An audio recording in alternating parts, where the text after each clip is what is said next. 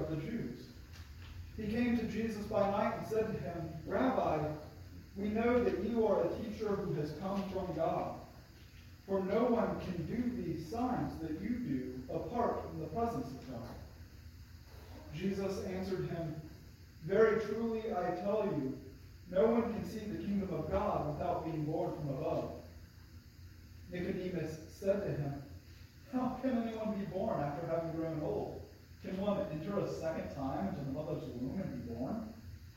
Jesus answered, "Very truly I tell you, no one can enter the kingdom of God without being born of water and spirit. What is born of the flesh is flesh, and what is born of the spirit is spirit. Do not be astonished that I said to you, you must be born from above. The wind blows where it chooses, and you hear the sound of it, but you do not know where it comes from or where it goes. So it is with everyone who is born of the Spirit." Nicodemus said to him, "How can these things be?" Jesus answered him, "Are you a teacher of Israel, and yet you do not understand these things? Very truly I tell you, we speak of what we know, and testify to what we have seen. Yet you do not receive our testimony. If I have told you about earthly things and you do not believe, how can you believe if I tell you about heavenly things? No one has ascended into heaven except the one who descended from heaven, the Son of Man. And just as Moses lifted up the serpent in the wilderness, so must the Son of Man be lifted up, that whoever believes in him may have eternal life. For God so loved the world that he gave his only Son, so that everyone who believes in him may not perish, but may have eternal life. Indeed, God did not send the Son into the world to condemn the world, but in order that the world might be saved through him." The Gospel of the Lord. Praise to you, O Christ. Grace to you and peace in the name of the Father, and of the Son, and of the Holy Spirit. Amen. To what can we compare the most blessed Trinity? God's existence as three persons united into one being is perhaps the most confusing belief in the Christian faith. How Christ can be present in heaven and here at the altar? That seems easy enough. He's God. How can water do such marvelous things? It's not water, but water with the Word of God and Spirit. Okay, we got the sacraments down. What's the deal with the crucifixion? Well, Christ conquers the power of death in his resurrection.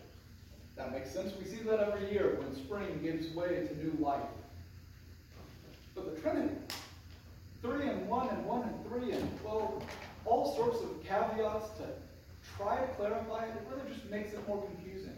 So much more confusing, in fact, that the church spent its first 4 centuries arguing about this doctrine, trying to figure out which understanding is the most faithful. And many of those ancient debates have reoccurred throughout the ages. There is no new argument underneath the sun. Entire libraries worth of text have been published just to explain this one doctrine. But understanding remains elusive. When we try to explain our belief in the Trinity to our friends, to our children, to ourselves, we naturally reach for analogies, something in our life that we can use to try to explain it. The Trinity is sort of like an egg. No, not an egg, a clover. No, we use a lot of fire around here. It's like a flame. No, it's like a human. No, a hand. Before we try to draw out similarities between an eternal God and something infinitesimally small. And because God is infinite and we are infinitesimal, every attempt to explain it falls woefully short. Every analogy is wrong in some crucial way. Think back to the analogies that you've heard used to describe the Trinity. It's like an egg, which has 3 parts: a yolk, the white, and the shell. Except, no, that doesn't quite cover it, because God can't be broken down into component parts. It's not like you mix equal parts Father, Son, and Holy Spirit, put it in the oven at 350 for an hour, and boom, you've got God.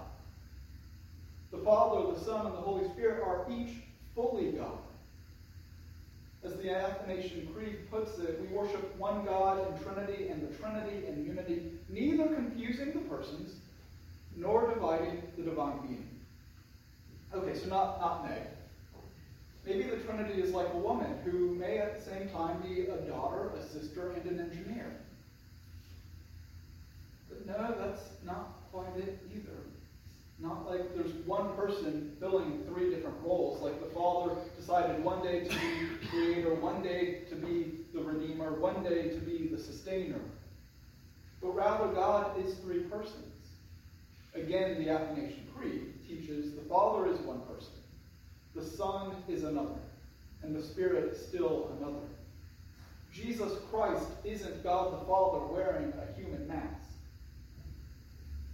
Well, how about the flame then? Because I'm a bit of a pyromaniac. I really like fire. Let's say that the Trinity is like a fire, which produces both heat and light. But that's Arianism. And that's why we have the Nicene Creed. It's the heretical belief that the Son and the Holy Spirit are creations of the Father.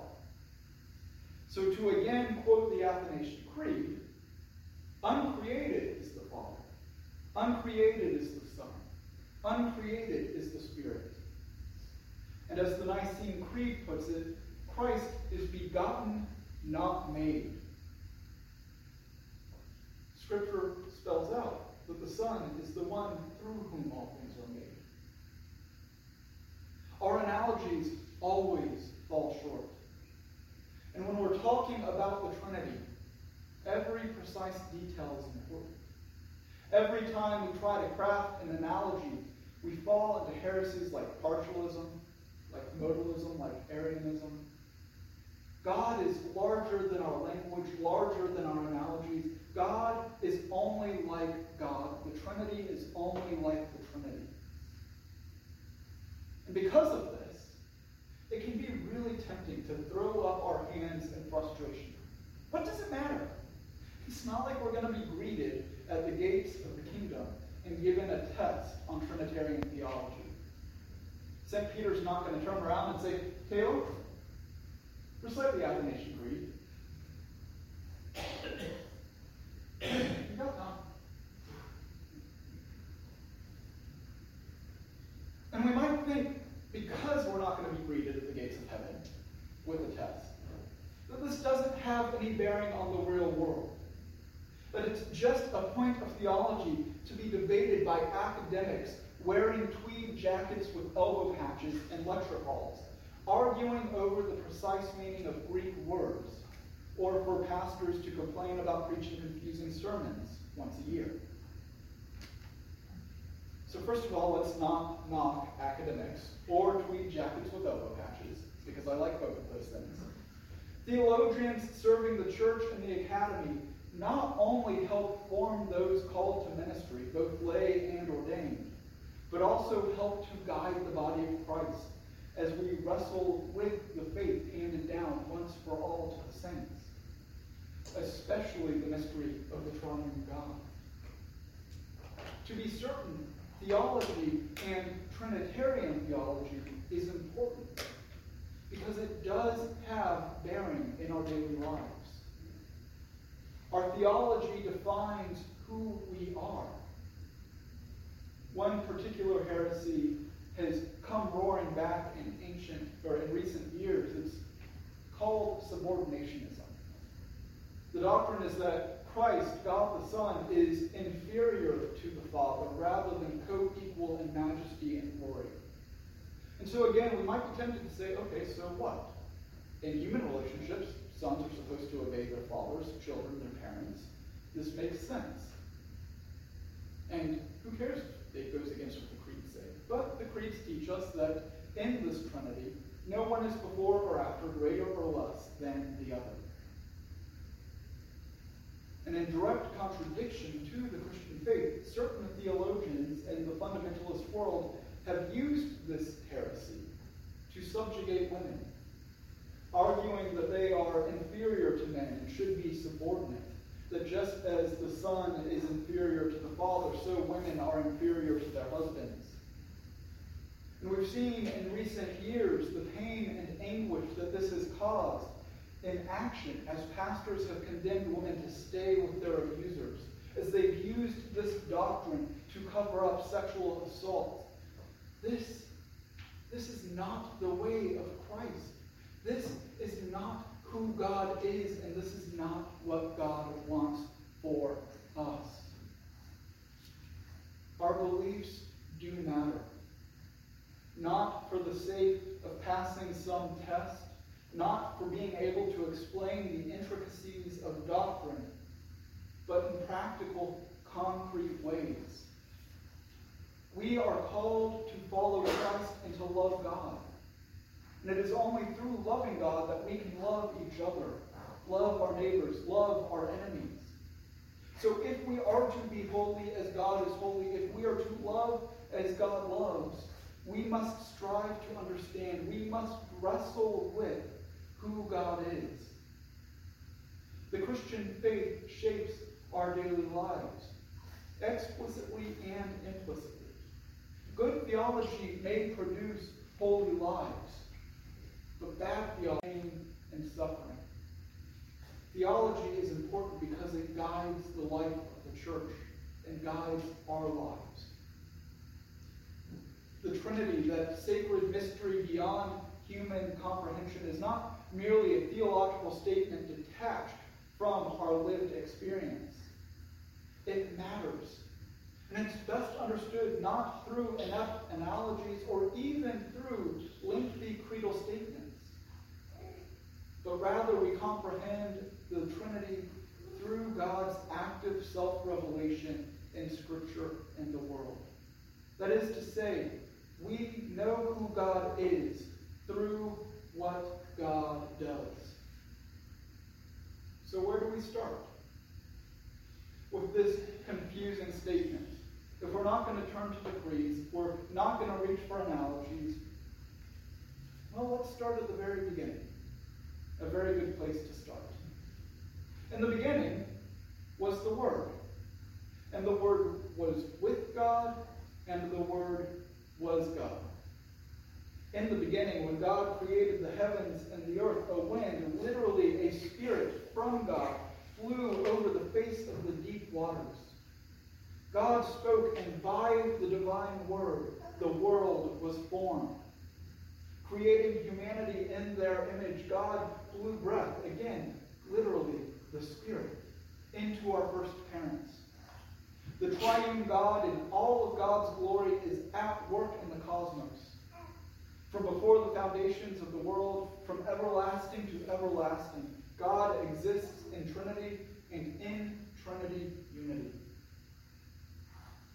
And ages upon ages later, after Christ's resurrection and ascension, a few years after the outpouring of the Spirit at Pentecost, St. Paul shows us the triune God continuing to work in the world as the Father adopts us as children and co-heirs with and through Christ.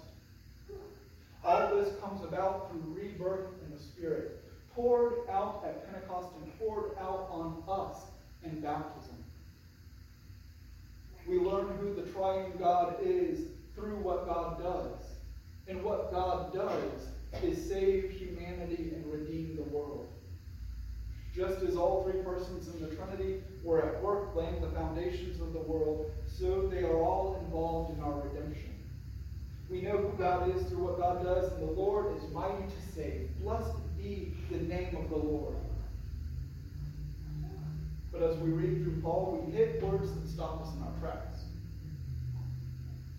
He says, if in fact we suffer with Christ. And how is this salvation? Especially when these words have been interpreted in such ways to keep people enslaved, to keep people in abusive marriages, to keep people under oppression. What does this tell us about who God is? That our God is angry and wrathful, that God finds glory in human suffering, that God desires our pain?